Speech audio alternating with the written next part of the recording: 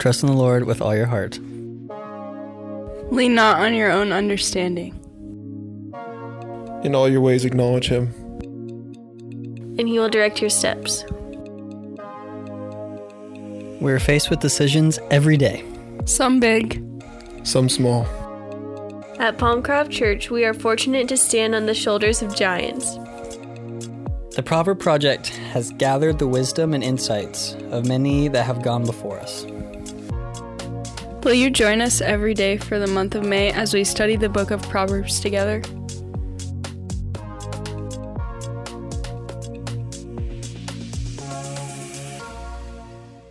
Hi, we are Sean and Ruth Ann Cross, and we are coming to you from Madrid, Spain, where we serve at the Friendship House.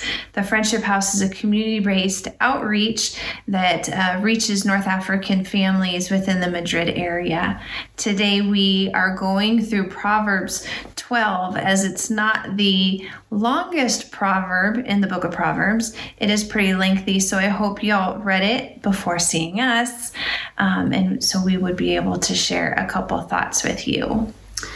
So Proverbs 12, it's one of those classic proverbs that just combines the righteousness and the unrighteousness, the contrast between the two.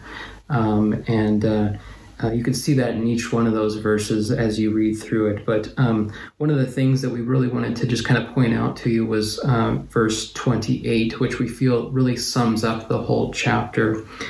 Which says, "In the path of righteousness is life, and in its pathway there is no death." I think it's important to point out a couple of things with this verse. One, in the path of righteousness, really what that's referring to is our life here on this earth.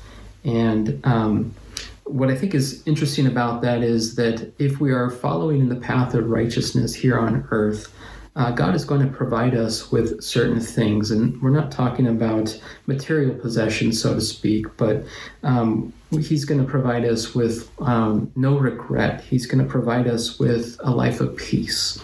He's going to provide us with godly rewards. If we're on that path of righteousness here on this earth, God is going to reward us with His blessings. In addition to that, it talks about the path of righteousness is life, and in this pathway there is no death. That really is referring to eternal life that we know that we have as believers in Christ. I'm so thankful for that as a believer in Christ, that we have a hope in Him that cannot be taken away. And that eternal life is so, it means everything to us. That's the only thing that we're striving for. Is that eternal life, and so I'm thankful for that. In addition to those two things, one of the other things I wanted to mention that's really not necessarily in the verse, but it's an underlying part of that, and that is, as believers, it's easy for us to veer off that path. There's so many things in our world and in our lives that can prevent us from continuing to go on that straight and narrow. And so when you go through this chapter, what we're encouraging you to do is read it and ask yourself those questions. Are you on the path of righteousness? Are you veering to the left or to the right? Or are you staying right there in the middle?